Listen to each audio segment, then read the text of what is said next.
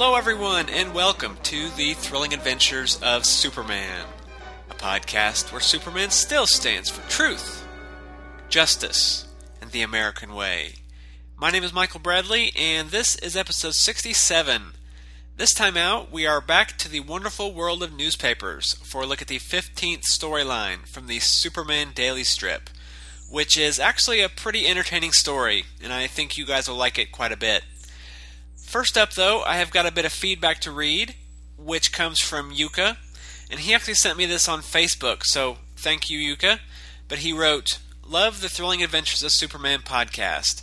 I first found John M. Wilson's podcast about the same topic, but love it that you guys have different places from which you look at the property.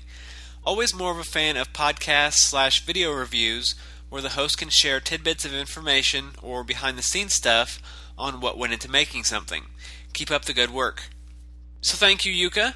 Yeah, whenever possible, I try to, give some behind-the-scenes information. One of the objectives I had when I started the show was to learn more of that and share it when I could.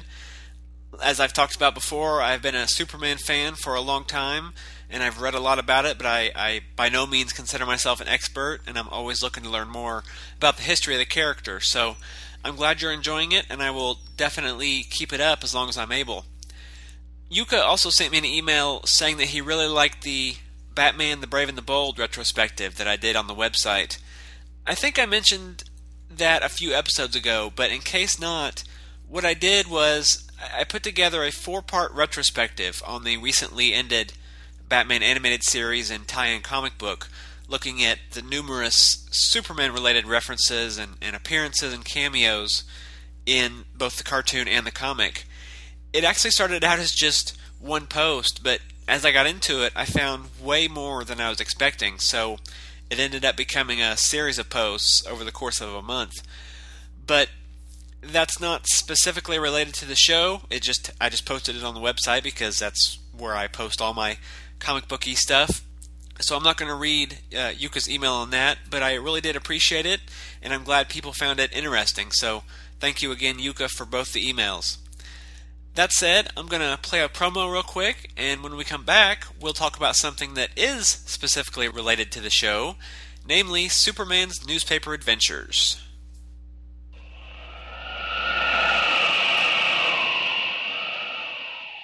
Rocketed as a baby from the exploding planet Krypton, Kal-El grew to manhood on Earth, whose yellow sun and lighter gravity gave him fantastic superpowers. In the city of Metropolis, he poses as TV newsman Clark Kent, but battles evil all over Earth and beyond as Superman.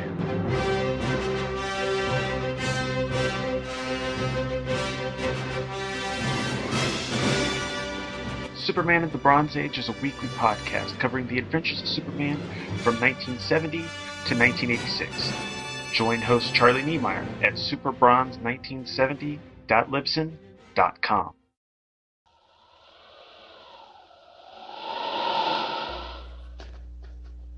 The 15th storyline from the Superman Daily newspaper strip was 48 strips long, making it the second longest story from the daily so far.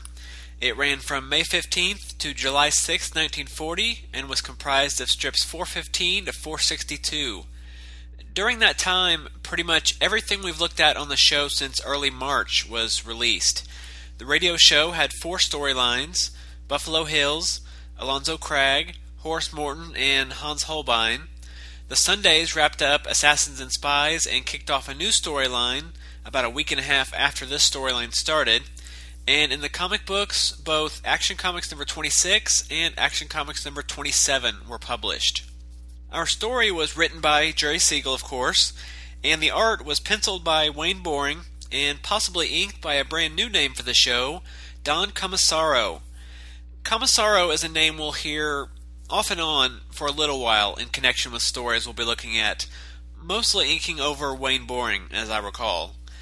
Our title is The Unknown Strikes, and the story opens as the city of Metropolis is hit by a crime wave involving a series of bank robberies, distinguished by the fact that the authorities seemingly have no interest in investigating or stopping them. Clark Kent is assigned to interview Mayor Carlisle about the situation, and soon he and Lois Lane join a gaggle of reporters at City Hall. Soon, the mayor's campaign manager, a man named Lewison, tells Clark and the other reporters that they'll be getting no statements from the mayor. Clark, Lois, and the other reporters wonder why and say that his silence is going to hurt him come re-election time. Clark phones back to the Daily Planet and tells Taylor that they couldn't come up with a story. After an earful from the boss, he rejoins Lois, who has had an idea. She leads Clark to the Metropolis Trust Bank and tells him it's the city's largest bank. Since it hasn't been robbed yet, she has a hunch that it will be soon, and they're just going to wait outside the bank for it to happen. Before Clark can tell her how completely off her rocker she is, fate lends a hand, and directly across the street from the bank, two cars collide in what looks to be a pretty serious collision.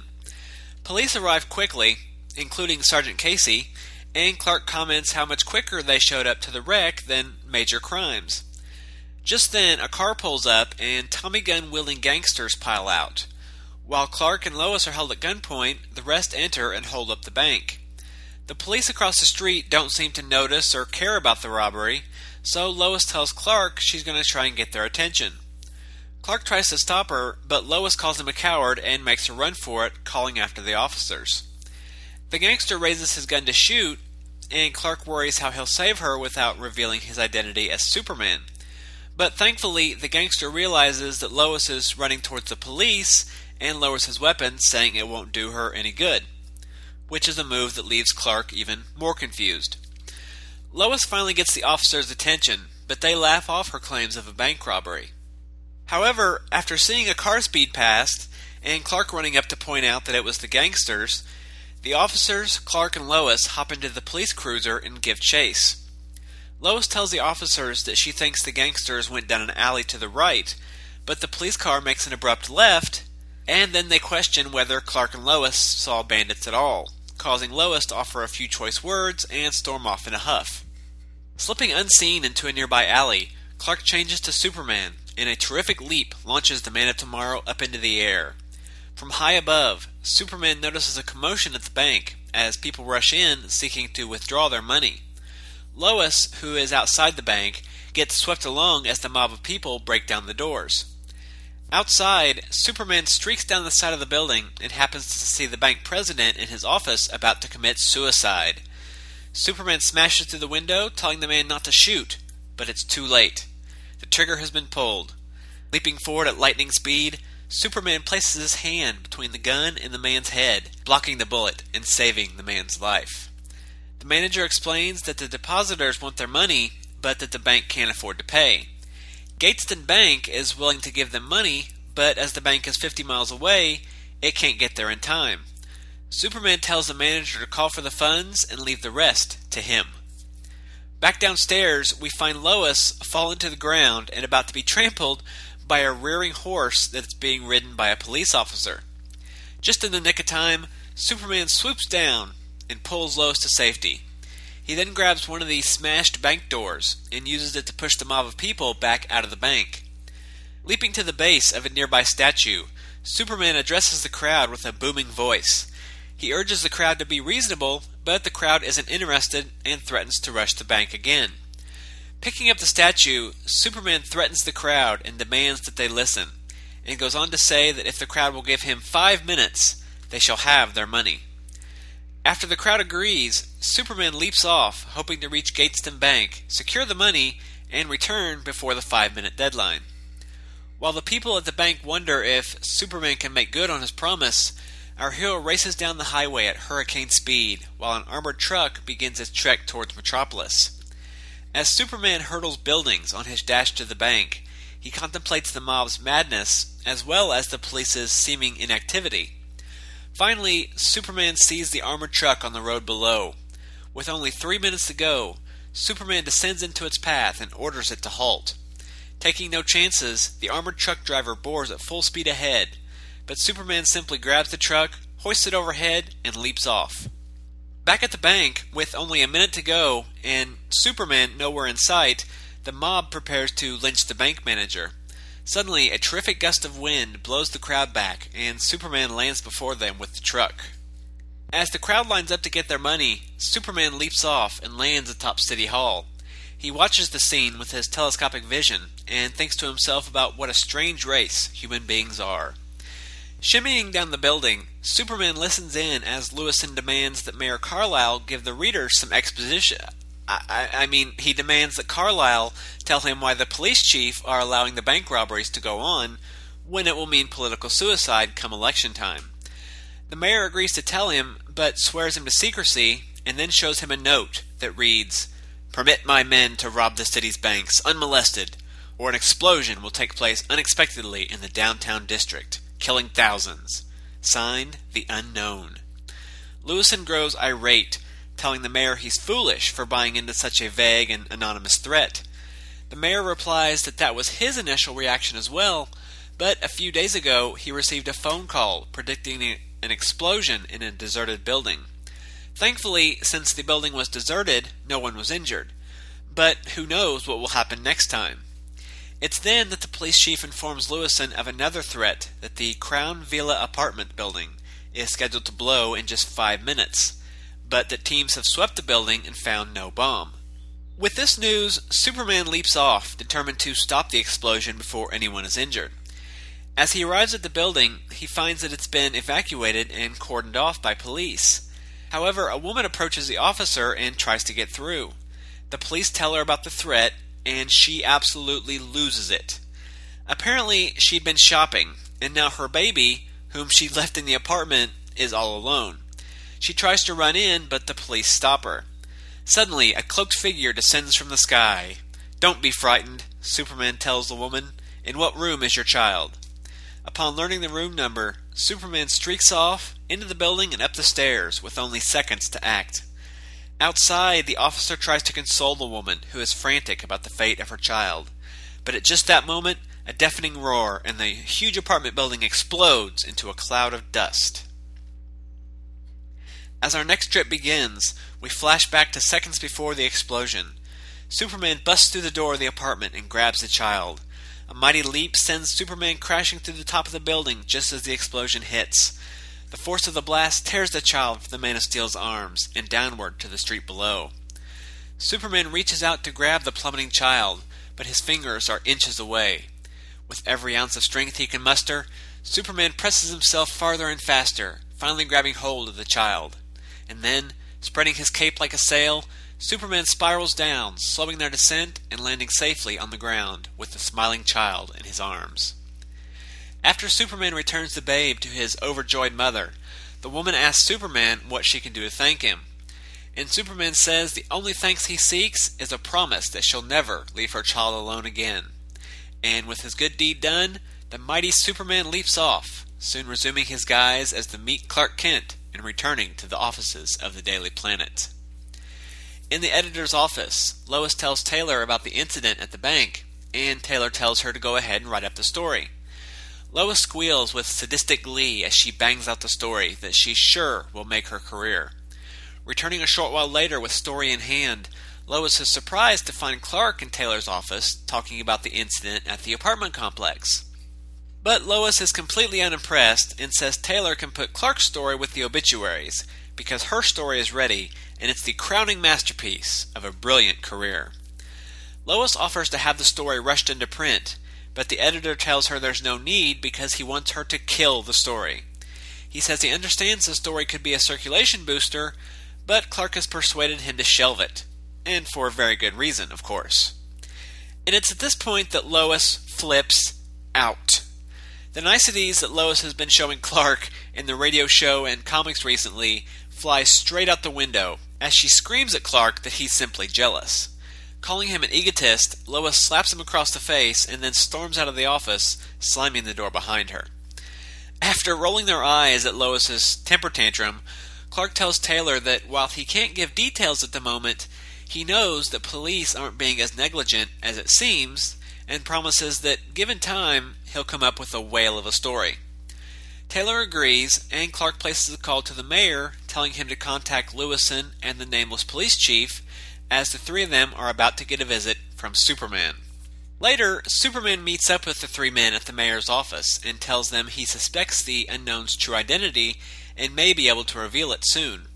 Just then, two thugs appear and fire machine guns at Superman, before slipping into an elevator. Superman rips the doors off the elevator and grabs the guns. After twisting the barrels together like pretzels, Superman grabs the two thugs and threatens to do the same to them if they don't quit their lives of crime. The two thugs make a run for it, and after evading some guards, Superman crashes through the window and leaps through the sky, following them back to their hideout. Using his super hearing, Superman listens in as the thugs talk to their boss, but a photoelectric signal alerts the thugs to Superman's presence, and they hit him with an electric shock. Superman is unharmed, of course, but plays unconscious, just for laughs. The thugs drag Superman inside and then are surprised when the Man of Steel leaps up and demands to know the identity of the Unknown. Not knowing who Superman is, the boss is reluctant to talk, but after a little Superman-style convincing, the boss says all he knows is that the Unknown fixes things so that they can rob banks, and then takes a cut of the money. He then tells Superman the Unknown always contacts them by telephone. And at just that moment, our old friend Fate returns, and the phone rings. The Unknown berates the thugs for botching the City Hall job, but tells them to put the stolen bank money in a package and give it to the mayor's chauffeur. After hanging up the phone, Superman tells them to do as the Unknown said, and then turn themselves into police, and he reminds them not to say anything about his involvement and leaps off. Minutes later, atop City Hall, Superman anticipates unmasking the Unknown as he watches the thug hand the package to the chauffeur. He starts to climb down, but stops short when he sees the chauffeur hand the package to the chief of police. Thinking this narrows the suspects down to either the chief or the mayor, Superman watches as the chief meets up with Lewison and hands him the package. Entering into City Hall, Superman is spotted by Lois. He quickly hushes her up and explains that he's on the trail of the Unknown. Once the police chief leaves, Superman watches as Lewison pulls out a pen and starts to address the package to himself. Dashing forward, Superman knocks the package from Lewison's hand before he can drop it into the mail chute. The commotion rouses the mayor and the police chief, and Lewison demands that Superman be arrested for stealing the package. But Superman rips open the box, revealing the stolen funds and that Lewison is the Unknown. Out of options, Lewison pulls a gun and grabs Lois to use as a human shield. He tells Superman, Kal-El, and the Chief not to move for 10 minutes, or Lois will die. Dragging Lois by the hair, he backs around a corner and down a hall. But suddenly, crashing through the wall behind him, comes a pair of Kryptonian hands, grabbing Lewison by the throat. With Lewison in one hand and Lois under the other arm, Superman leaps off. After depositing Lois on the roof of the Daily Planet and telling her to rush the story into print, Superman leaps off again with Lewison. Lewison tells Superman he might be done for, but that there's no way Superman can stop the bomb that is set to blow up the downtown district. As we all know, Superman loves a challenge, so he deposits Lewison atop one of the buildings in the downtown district and says that he will stay there. If that part of town goes, Lewison will go with it. Frantic, Lewison screams that the bomb is in his office safe. Superman leaps down into the office and tears open the safe. He then grabs the bomb and leaps high into the air, mere moments before the bomb explodes. As Superman races off, unharmed by the blast, Lewison turns himself into police and begs to be arrested for orchestrating the recent crime wave. Later, Clark returns to the Daily Planet with the scoop of the Unknown's true identity, but is surprised when Taylor tells him it's too late, because Lois has already filed the story. The end. Such an awesome story. And I've got a lot of notes for this one, actually, so I'm just going to jump right in here. Strip 415, I really liked the opening to this story. It was a different kind of opening than we have gotten in many stories until now. The first panel is a really great panel showing thugs robbing a bank, with only a narrative box explaining that Metropolis has fallen victim to a series of bank robberies and that the police had done little to stop them. And the second panel is a silent panel that shows an issue of the Daily Planet with the headline that reads, "Crime Wave Continues. Irate Citizens Score Police Indifference." And the third panel shows Clark and Lois getting assigned the story by editor Taylor, or Clark getting assigned the story and Lois tagging along, however you want to look at it. It was just a very effective use of space in both the writing and the art. Unlike a lot of stories, we didn't have a lot of cumbersome exposition or a week of strips showing all the bank robberies and the police not wanting to stop them. Siegel just threw us right into the thick of things after all that had happened, which was really a welcomed change. On the artistic side of things, I liked the use of the silent newspaper panel in the middle because it indicates a passage of time between the first and third panels. It would have been a bit odd to see the panel with the bank robbery and then Clark assign the story in the next, because a reader could think that they were happening at the same time, or even one right after the other. But with the newspaper panel in the middle, it communicated that there was a passage of time, at least long enough to get a newspaper out. Plus it repeats the point about the police's indifference to the robberies, which of course was very important to the plot of the story. And I don't know if the use of that panel would have been a choice of Siegel, or if it had been in the script, or if the artists, when they were laying out the strip. I guess it just depends on how loose Siegel wrote his scripts, but either way, I really do like it.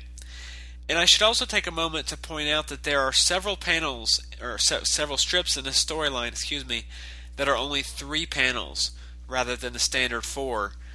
We have had some 3-panel strips in the past, but they seem to be a lot more common in this storyline. And again, I don't know if that's an artist thing, or if it was in the script, but I like it because it seems to open up the strips a bit more artistically. Strip 416, you get a definite sense of a different artist here, with the way Lois looks. She just looks a little, not prettier really, but kinder or softer. And at the end of the strip, I liked Clark's comment. He thinks to himself, odd that Carlisle would put himself on the spot this way. This wasn't a Clark Kent story per se, but you get the sense in that moment that it's Clark's reporter brain spinning, trying to puzzle out the mayor's actions, opposed to Superman. So, as a fan of Clark Kent, I really liked seeing that. Strip 417, it was fun seeing Clark get chewed out by Taylor for not getting the story, even though it totally wasn't his fault. Clark's rarely been on the receiving end of ire from his boss. But Lois's big plan is just to go to a random bank, and granted, she says that it's the biggest bank in Metropolis that hasn't been hit yet, but her plan is to just go and wait at the bank, with no tips that it will be robbed next, or when it will be robbed if it is. It seems pretty silly, and it could be why Lois is still on the sob sister column. She takes investigative reporter to mean sit and wait around until something happens, if reporter. I thought at first that this was the same bank from the first storyline of the Sunday strip, but that was the Metropolis National Bank, where this is the Metropolis Trust Bank. You'd have to feel so bad for that bank if it was the same one. I mean, first they get strong-armed by Superman into making a bad business loan, and then they get held up by police, they get held up and the police won't do anything to help. If that was the case, you could hardly blame the bank manager for being so down later in the story. But strip 418, so Clark and Lois are waiting outside the bank, and they see an accident, and Clark calls it a minor accident. But from the art, it looks like a pretty severe accident. I mean, you see one car almost completely on its side, and it looks like the rear axle has snapped because the left rear tire is all askew. And the second car appears to have rammed into the first so hard that they've actually driven up onto the first somewhat. And there's these large pieces of metal or perhaps glass scattered about the street. Having been in several accidents, it doesn't look like anything that could be called a minor accident. Also of note in this strip is the introduction of Sergeant Casey. As I think I've talked about before, Casey's going to be a somewhat semi-recurring character while Siegel is still writing. Now, we met Captain Casey back in the 13th storyline from the dailies, which I covered in episode 49. But here he's Sergeant Casey, which I'm pretty sure is what he will remain. I guess you could consider Captain Casey and Sergeant Casey to be one and the same, but given Siegel's proclivity towards reusing names, I tend to think it was just a coincidence.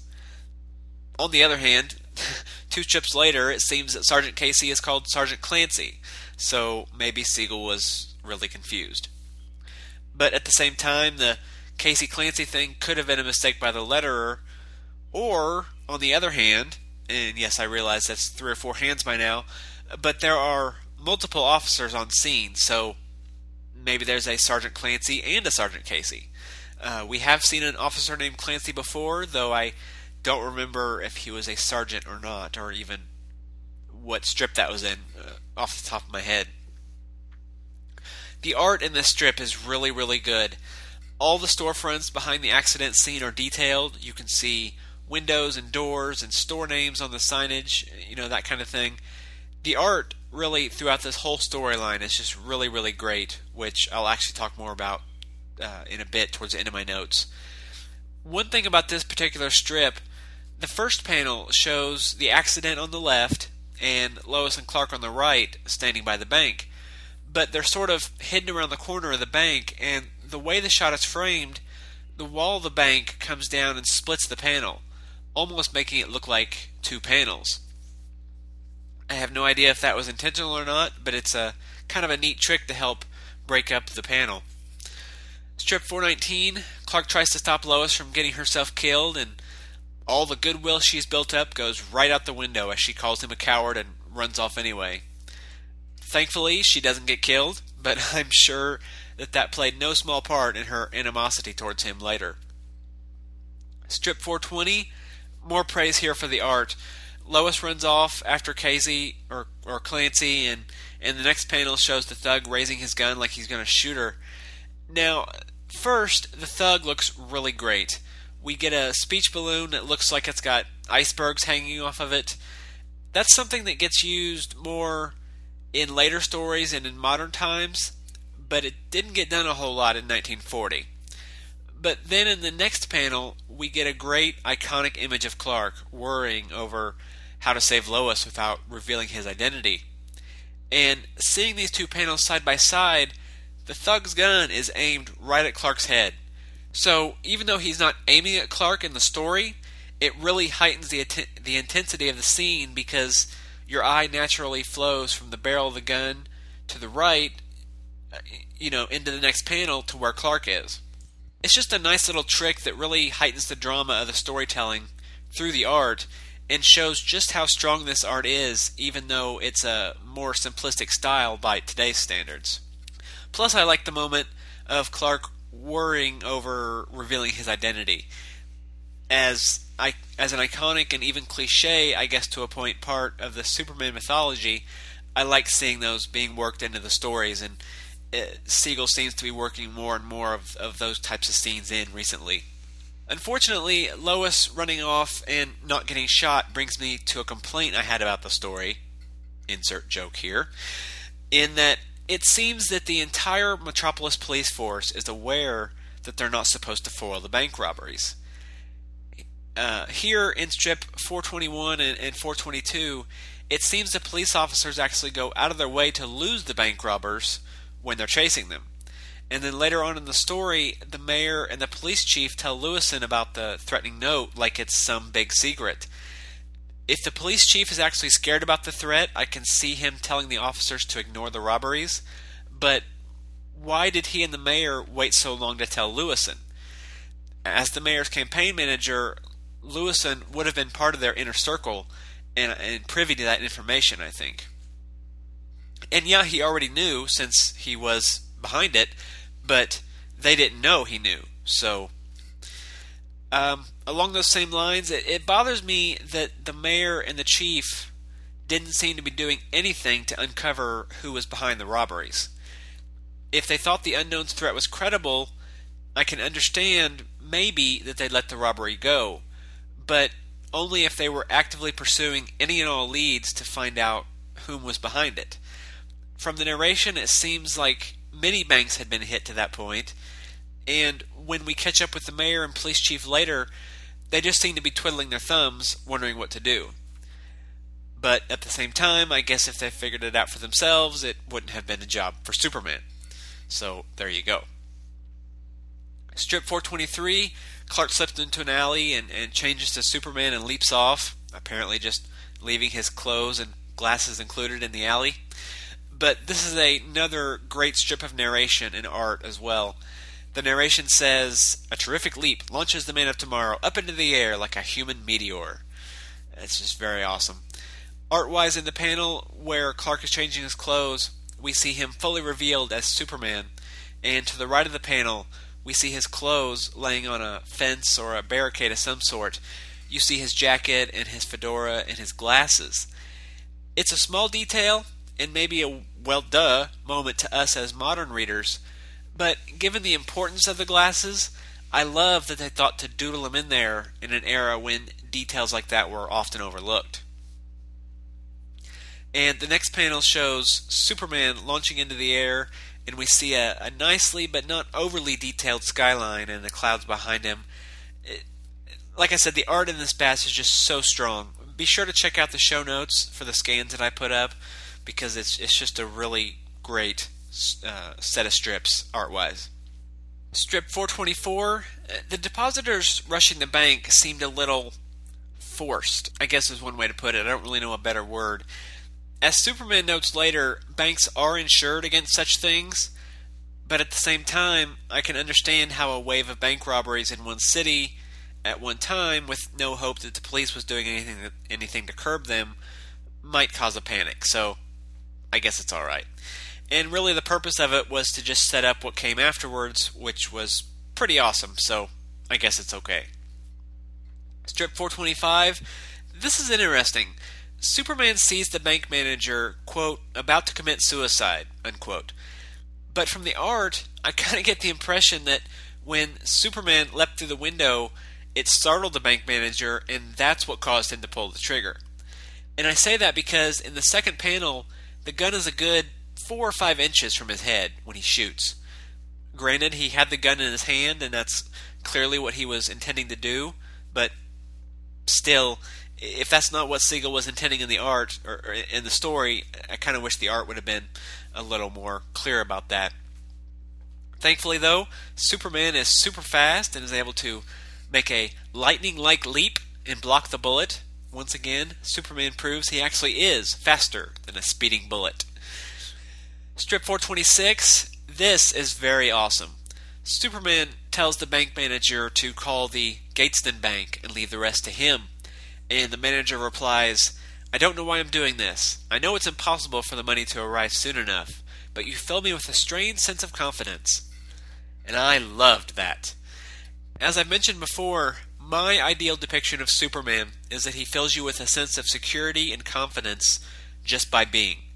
He carries himself in such a way that people feel safer when he's around. You know, he's calm, he's cool, he's in charge, but not by being commanding or domineering or threatening. Superman shows up and you know everything is going to be okay. Unfortunately, all that awesome is followed by a panel where Lois is about to be trampled by a horse in a bank. Why is there a horse in a bank? Yes, the policeman is riding it, but why did the officer ride the horse into the bank? It just makes no sense. Thankfully, the horse does look like a horse, so hooray for more realistic looking animals, but that doesn't take away from the fact that there's a horse in a bank. It's really kind of a weird scene, and my feeling is it was only stuck in there to give a cliffhanger to the next strip, because it's set up in one panel, and then by the next, the situation is resolved in the very first panel of the next strip. If my calculations are right, this would have been a Saturday strip, so maybe Siegel was shooting for a bigger cliffhanger to tease the readers over the weekend. I don't know. Either way, it's really, really weird. Strip 428, we get a scene of Superman leaping up and addressing the crowd. It would have been nice to carry on with the sentiment that was expressed in the confrontation with the bank manager, and have him convince the crowd without threatening to smash a statue over their heads. But once Superman is actually able to offer them his deal, they actually do agree to let him try. So, fair enough. And one interesting thing is to keep in mind that from the end of this strip, which was a Monday, all the way through the next 5 strips to the next Saturday, that all takes place over 5 minutes. So it's just interesting to see, and as a comic reader I'm used to this, but it's interesting to see how time works. Here we've got 5 strips covering 5 minutes, where in another story you might have one strip covering an entire week. It's just one of the things that's interesting about the medium that you really can't recreate in a film or on television. Strip 429. There's something kind of messed up with the dialogue in this strip. Superman has raced off, and we're still with the crowd at the bank as this strip opens.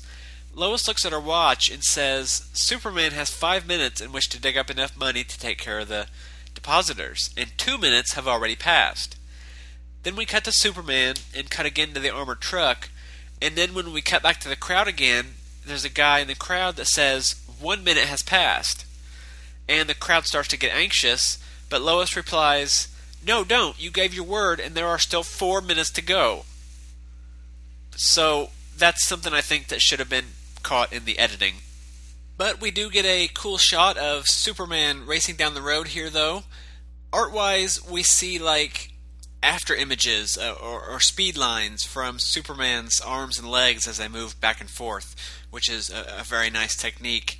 And the narration says he runs at hurricane speed. I kind of like when they compare Superman's powers to forces of nature, like the lightning-like leaps or the hurricane speed. It's great imagery, and it makes it instantly known that he's doing things far and above what any human could do. Strip 430 and 431, not too much to say about Superman actually getting the truck. It's pretty standard fare.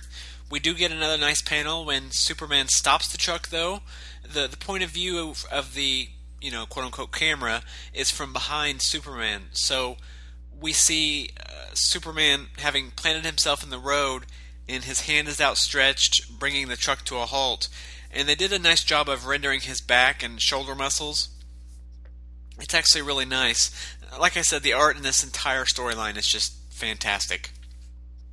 Strip 432, after Superman brings the armored truck to the bank, though, he leaps out of sight and watches from a nearby rooftop, and he says, "Odd race, human beings. First they rioted like savages to get their money, and when they get it, they'll fight to redeposit it."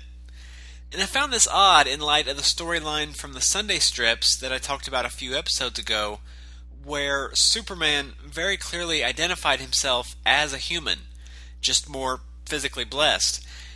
And granted, this could be read as Superman speaking in the third person, but I didn't read it that way in my initial read.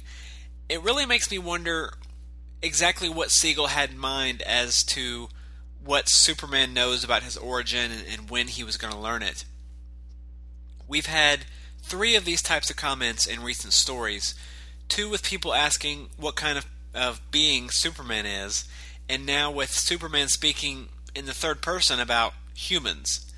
So that's definitely something I want to keep my eye on as we continue to move forward in the comics and the newspaper strips. Strip 434, the only thing I had to say about this strip, other than the comments from earlier about the mayor and the chief not doing anything to uncover the Unknown's true identity, is that the last 3 panels are, I think, the most text-heavy panels I have seen in a Superman story to date. Golden Age comics can be very dense, and I get that, but these 3 panels are each over 3/4 text. It's just this massive wall of words as we have the big exposition dump about the Unknown's threats and why the mayor thinks they're credible. And I hate to be nitpicky about it, because it's not a huge deal, but I think that Siegel could have found some way of easing that up some. I was reading along and I hit these panels and I was just like, ugh. I mean, I wanted to just skip over them because it completely brings the flow and rhythm of the storytelling to a screeching halt when you have to stop and read these 6 huge speech balloons full of text. Now granted, maybe it didn't quite have that same effect in the original printing when that one strip is all you had to read for the day, but reading them all together like I do, it just really stuck out at me. On a similar note, though, I will give them credit for the second panel of the strip, where they just show the note from the unknown in Lewison's hand and let the readers read that, rather than showing the note with some squiggles and then having to explain all of that in the dialogue too. So there's that. Strip 435. Then we get to this strip, and it's really my favorite scene in the entire storyline, which is the scene where Superman rescues the baby. And it's odd that this is my favorite scene because, in a sense, it's kind of shoehorned in. It's not as bad as some scenes from the past, but it's because it is connected to the storyline in that the unknown rigged the explosion. But the whole baby rescue wasn't really tied in, and they spent several strips on just that. But still, I really, really liked it. It starts out in this strip with a great panel of Superman standing on top of a tree outside the apartment. And we get this huge tree limb jutting out into the distance with the building in the background. It's just a really well-rendered panel in a really well-rendered story.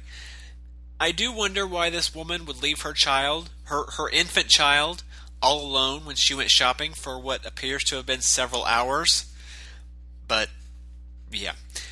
Strip 436, this woman is frantic, and Superman shows up, descending down to the ground like a blue and red clad angel. And he says, "Don't be frightened. In what room is your child?" From the dialogue, they don't seem to recognize him at first, but Superman races off, and by the next strip, which is strip 437, the officer says, "I've got it! Lady, do you know who just dashed in to save your child? Superman!" And she replies, "Superman? Then my boy is safe!" Do I need to say how much I loved that? Like I said earlier, I just love when Superman is depicted this way. You know, people feel safer just knowing he's on the case. And I also love that people seem to be learning who Superman is. I have no doubt that it's still going to be a while before he becomes a household name, so to speak, but more people are recognizing him finally, which I really, really dig. But then, even after all that awesomeness, things get better as the building explodes, and then in strip 438, we flash back a few seconds prior, which is neat in and of itself since we haven't seen a lot of flashbacks, but we get this totally awesome shot of Superman as he busts through the door to the apartment. He grabs the baby and leaps up, crashing through the roof mere moments before the entire building explodes. And the force of the explosion then rips the babe from Superman's arms. But what happens next? It's Saturday, which means we have, or they had to wait until Monday to find out. It's just, talk about a cliffhanger. So, Monday comes around when we get strip 439, and we're treated to another great strip as the baby plummets down the side of the building, and Superman pours on the speed in hopes of catching him. But it's not over yet because we have to wait until Tuesday to get to the resolution. So finally Tuesday arrives, and Superman summons every last ounce of energy. And thankfully he ate his Kryptonian Wheaties that morning, and he's able to snatch the baby from midair, right himself, and float safely down to the ground. Whew. It's just one incredibly great and riveting set of strips.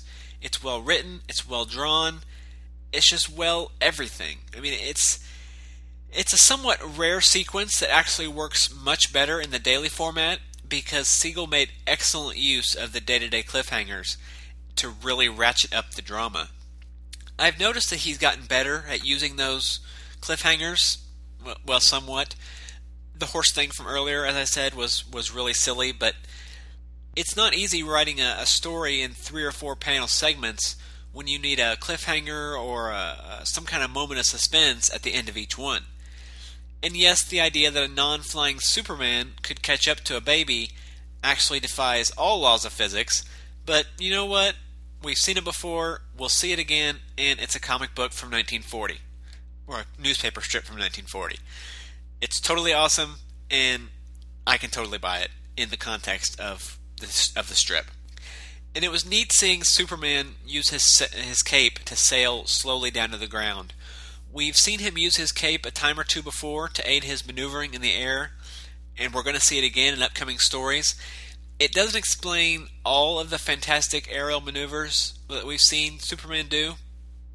And okay, realistically, it explains very few of them, to be honest. But I like the idea of Superman using his cape to aid his movement, or as a form of a parasail, I guess.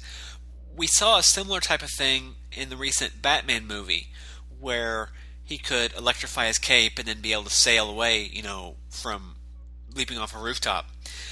It's not exactly the same, but it's a similar principle. And I also like the final panel of the strip with Superman holding the smiling baby. It's just a very friendly looking Superman. So all in all, just a great set of strips, just a great scene that I really like seeing, and definitely not one we would have gotten a year and a half ago. So it's definitely a sign of Superman evolving into that, smiling hero of the people that we all know. Strip 441, speaking of friendly, Superman was much kinder to the baby's mother than the Superman of 2 years ago would have been.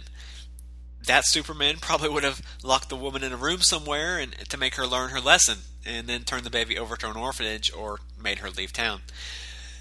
But then again, maybe not. I mean, seeing her baby almost die would shock the system of almost anyone, and maybe Superman figured that was enough. So maybe it's not as much of a switch as I'm thinking it is, but at least he did acknowledge that she left her baby alone, so I liked seeing that. Strip 442, meanwhile, back at the Daily Planet, I loved this scene with Lois. It was just so fitting with Lois to this point in the stories and really beyond. You can just imagine her gleefully typing up what she thinks is going to be the story of her career. And she says, "Will this tear the lid off Metropolis? I'm not sparing anyone, no matter how high his office." And then she, haughtily prances into Taylor's office, only to get shot down. Of course, the reason we learn in Strip 443 that she was shot down isn't Clark's ego, like she says, but because she doesn't have all the facts. There's a reason the police aren't stopping the bank robbers, because there's a bigger threat to the public looming if they do. And I've been thinking, and that's one major difference in this portrayal of Lois compared to her modern-day counterpart. And by modern, I mean mid to late 80s forward. But where both Loises are hard-nosed, get-the-story-at-all-costs reporters with a penchant for getting into sticky situations, where the modern Lois will dig in and investigate, this Lois rarely looks beyond the surface. And she makes assumptions on how things appear rather than how they are.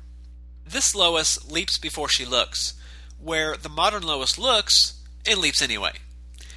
So that's this Lois's personality flaw, and what causes her to get into so much trouble.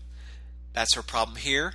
She sees the cops doing something that looks wrong on the surface, but she doesn't look at the motive behind it. And that's also why she has such a beef with Clark. She sees the clumsy oaf on the outside, but she doesn't look deeper to find out why. And that's, I think, why Lois comes off in these stories as such an unlikable person. Whether it's inexperience or naivete or something else, we never really find out, but she takes most things at face value. She's definitely got a good heart. I mean, we've seen that in past stories. She's got a clear sense of morality and right and wrong, and that's why I can buy that Clark falls for her, because I like to think that he sees that in her and realizes that once she learns to look past the surface, she'll be a really great person.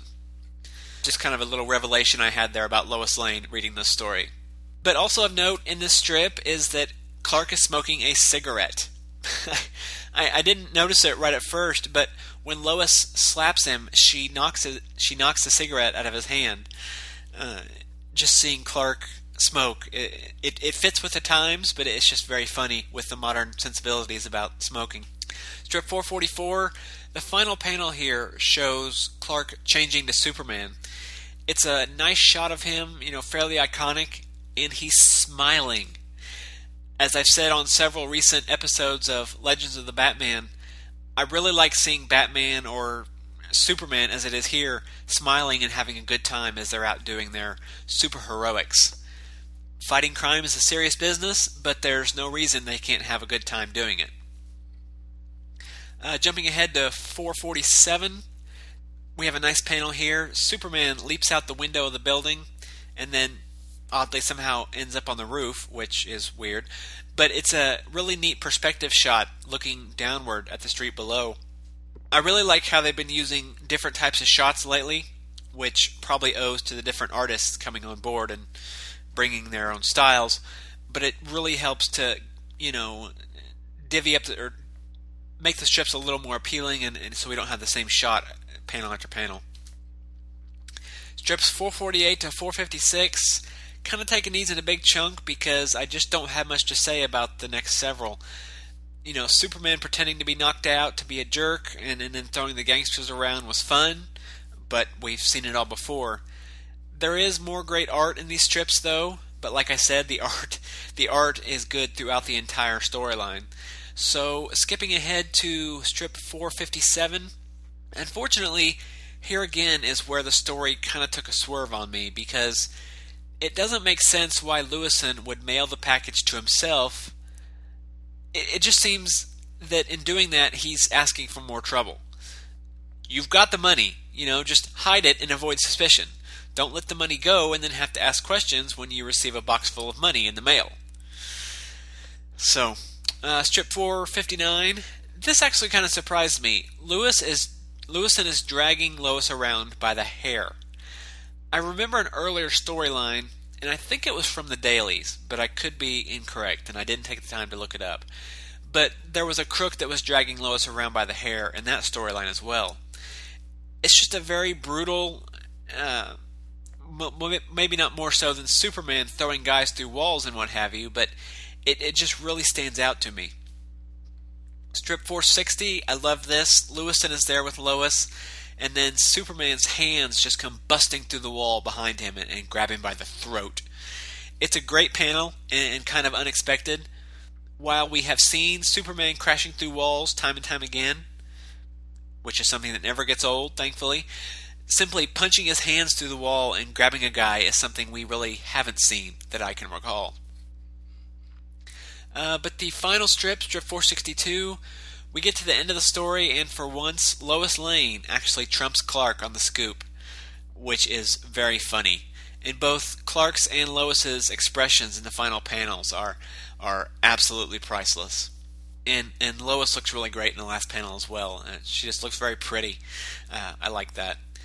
But overall, I really dug this one. The story itself wasn't the greatest, and I had my problems with the plot itself, but they weren't anything so overt that it kept me from enjoying the story within the context of when it was printed. Plus, there were several great moments. Superman's clearly becoming more of the public's hero now, which I love seeing. There was lots of action, and really those two things helped make up for any issues I had with the story itself. In a small way, it kind of reminded me of the radio show, as we had this long-running mystery throughout as to the identity of the unknown. And, we had threats to buildings and whatnot. That's pretty much where the similarities ended, but I think, again, it shows that Siegel is drawing some inspiration from the types of stories that they're telling on the radio show. Art-wise, like I've said all episode, this storyline is really excellent. There are lots of details and rendering, both in the backgrounds and the figures, that normally get left out. We got some great panel layouts.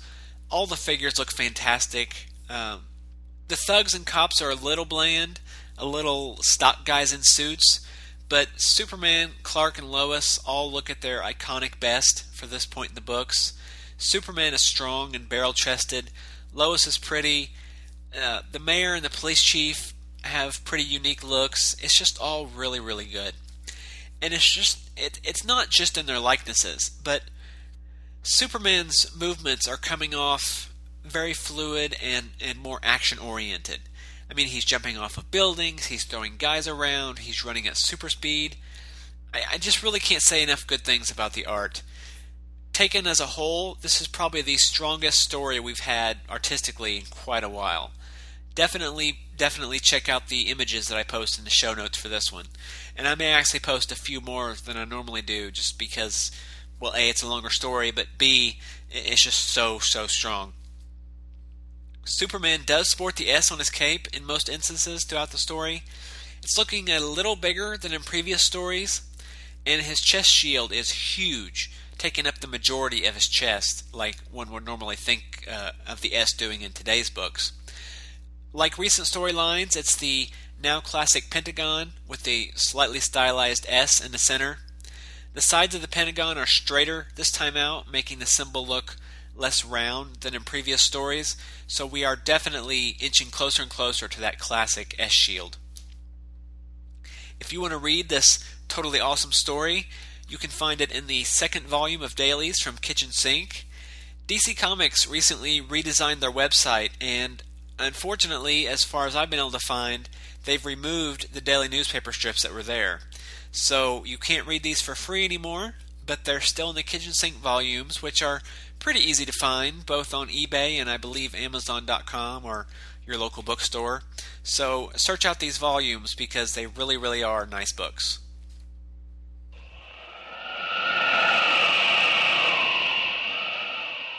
Lancers, I've called you here to this unprecedented gathering because we face an unprecedented danger.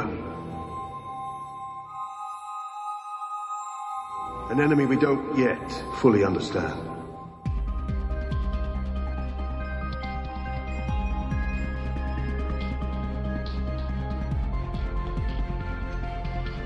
It was for this moment that we were created, but I don't need to tell you your duty.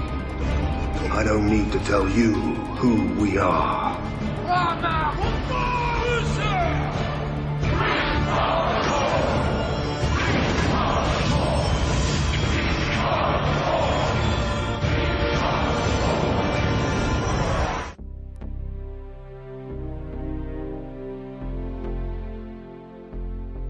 Chosen by the Mystic Guardians of the Universe. Recruited from across the galaxy for their bravery and courage. The best and brightest join to fulfill a solemn oath.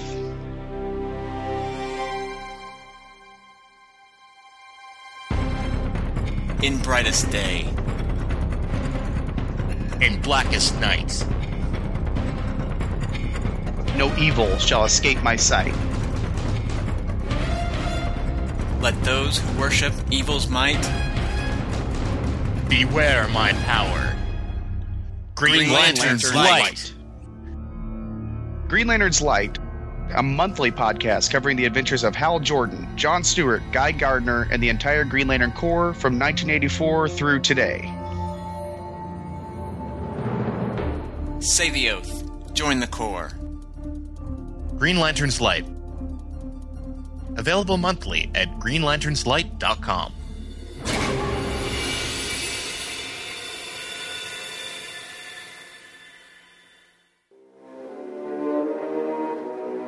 On May 30th, 2011, DC Comics announced the historic renumbering of all their superhero titles, and the internet broke in half. It's not true. That's impossible. Critics and naysayers abounded. Confusion reigned across fandom. What'll I do? What'll I do? What an unusual view. Not to mention the first reactions to the Supergirl costume. I hated her so much. It flames on the side of my face, heaving breaths. But then the books actually hit. And opinions... He likes it! Hey, Mikey! Opinions began to change. The New 52 Adventures of Superman is a monthly podcast where John Wilson, J. David Weeder, and Michael Kaiser take a look at each of the adventures of Superman and his family of characters in Action Comics. You know the deal, Metropolis. Treat people right, or expect a visit from me. The Superman who appeared 6 months ago could hurdle skyscrapers and toss trucks around. Now it's faster, now it's stronger. How soon before it can't be stopped? Superboy. If resolving a situation for him is going to get me out from under these people once and for all, that's a small price to pay for freedom. Release the Superboy. Supergirl. Okay. Giant metal creatures. Falling from the sky. Speaking in clicks and beeps. Father would love this dream. And Superman. You could do so much good. We could do so much good. I am doing good, Lois. Clark's such a loner. Never really lets anyone get close to him. The New 52 Adventures of Superman. Available the first of every month on iTunes and at new52superman.libsyn.com.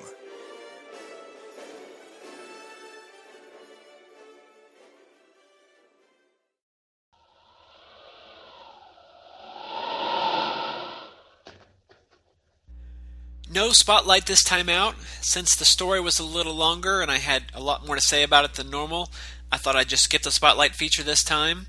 It looks like we're already hovering around the 1 hour mark anyway, so that's fine.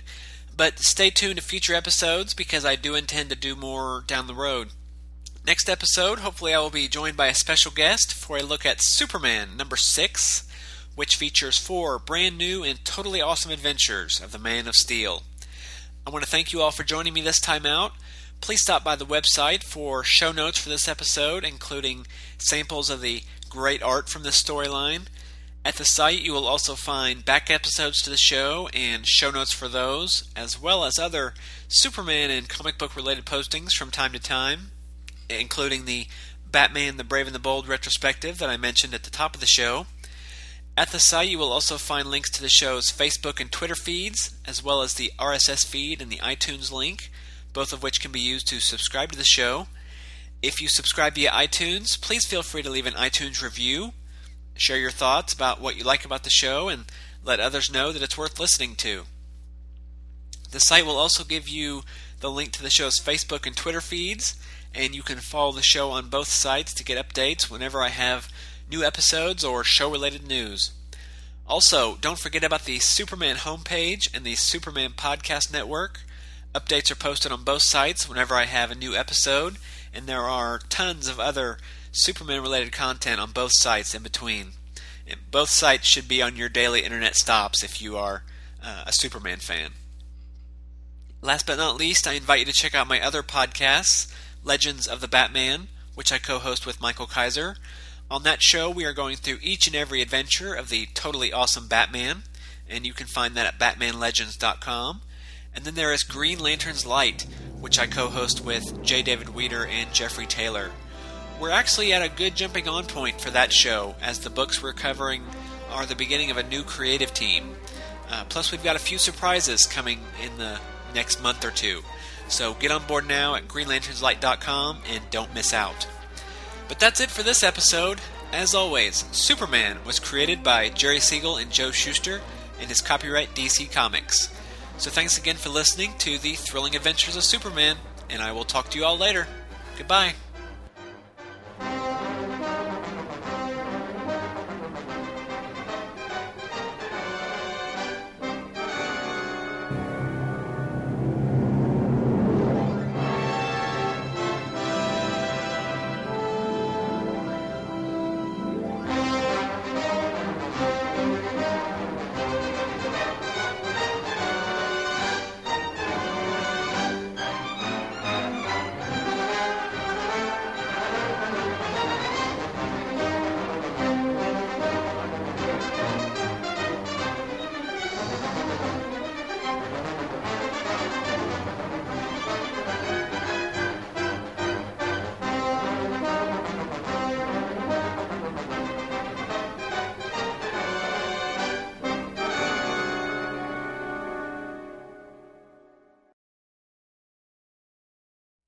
Slipping unseen into a nearby alley, Clark changes to Superman, and a terrific leap launches the Man of Tomorrow up into the air. That clunk you just heard, that was my mailman delivering some mail. Yeah, that's one of the hazards of recording this show in the spring. You have to deal with outside noises because I had the doors and windows open to let fresh air in the house. Let's start that over, shall we?